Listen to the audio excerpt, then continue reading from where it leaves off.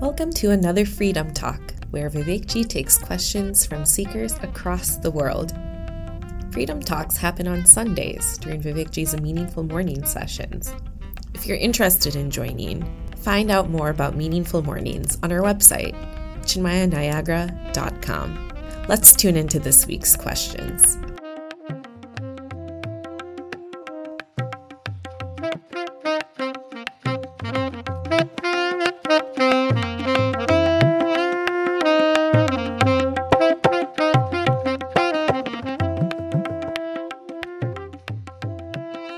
This is Anonymous. Hari Om Vivekji, my humble pranam to you. I have a question about raising kids. I also have a question about raising kids. Can I enter questions into this form? I keep hearing about staying detached and just have unconditional love for kids, which I find very hard, especially with teenagers. My teen is 17 and not at all serious about college prep. He's overconfident, looking at his grades. He has immense potential, but is wasting it away by involving in other activities like Xbox or watching videos or hanging out with his girlfriend.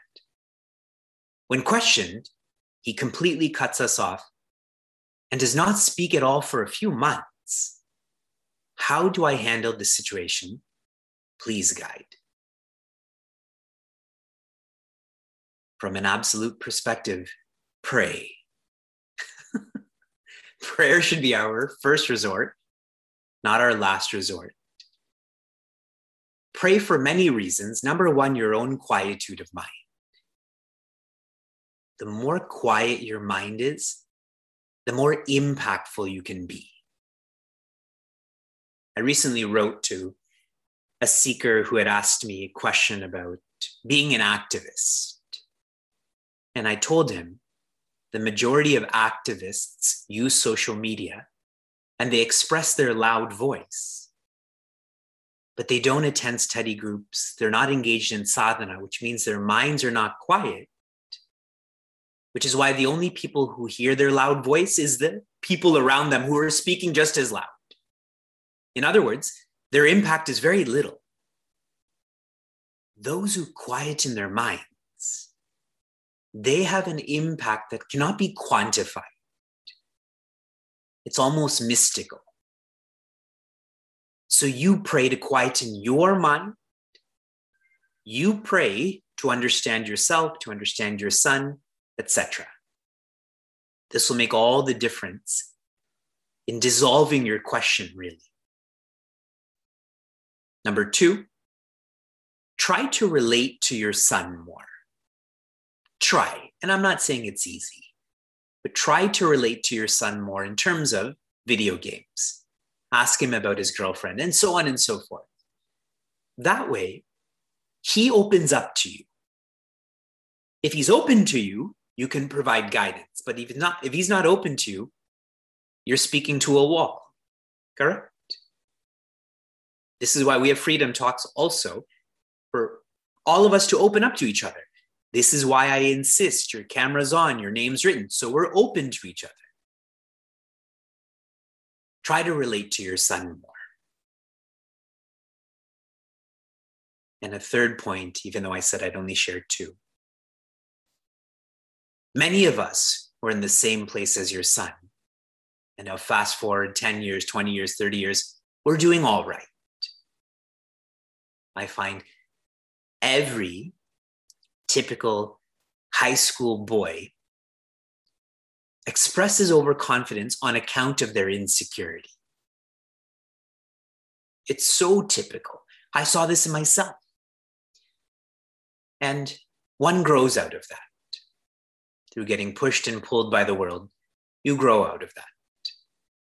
This is a fine way of parents with older kids to learn to let go.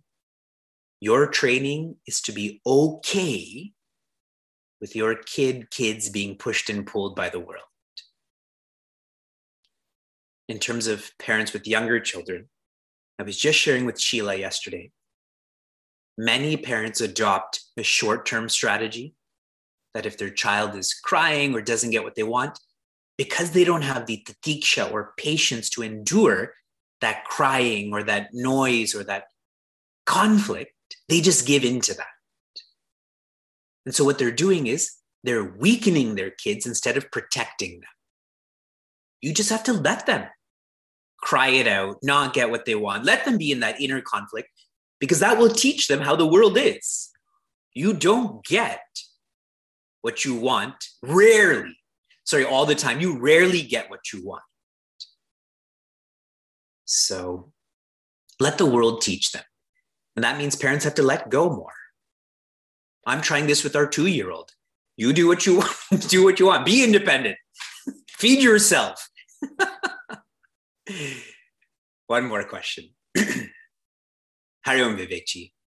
My teen says she is not motivated enough to get up and go to school and says she has not found her purpose. How do I deal with the situation? She says that she is not interested in action like running, yoga, activity. I see her on the phone all the time. Please guide me. A higher perspective is for you to be the person you want your daughter to be. I would question you, are you on your phone all the time?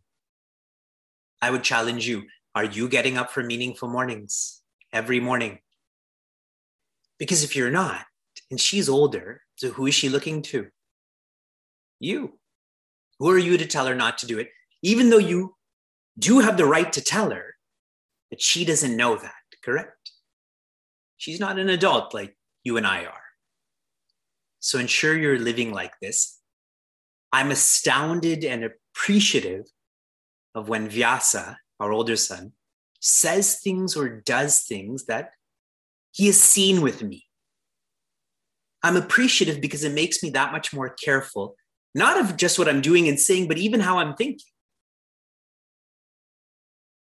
In a relative sense, try to create a shared activity with her in the morning. Like you read together, or you watch something on television together, you listen to a podcast together, you clean the kitchen together. Do something together so that this habit is developed of waking up in the morning. That will help one to be more cheerful, will help one to be more ready for going to school and beyond.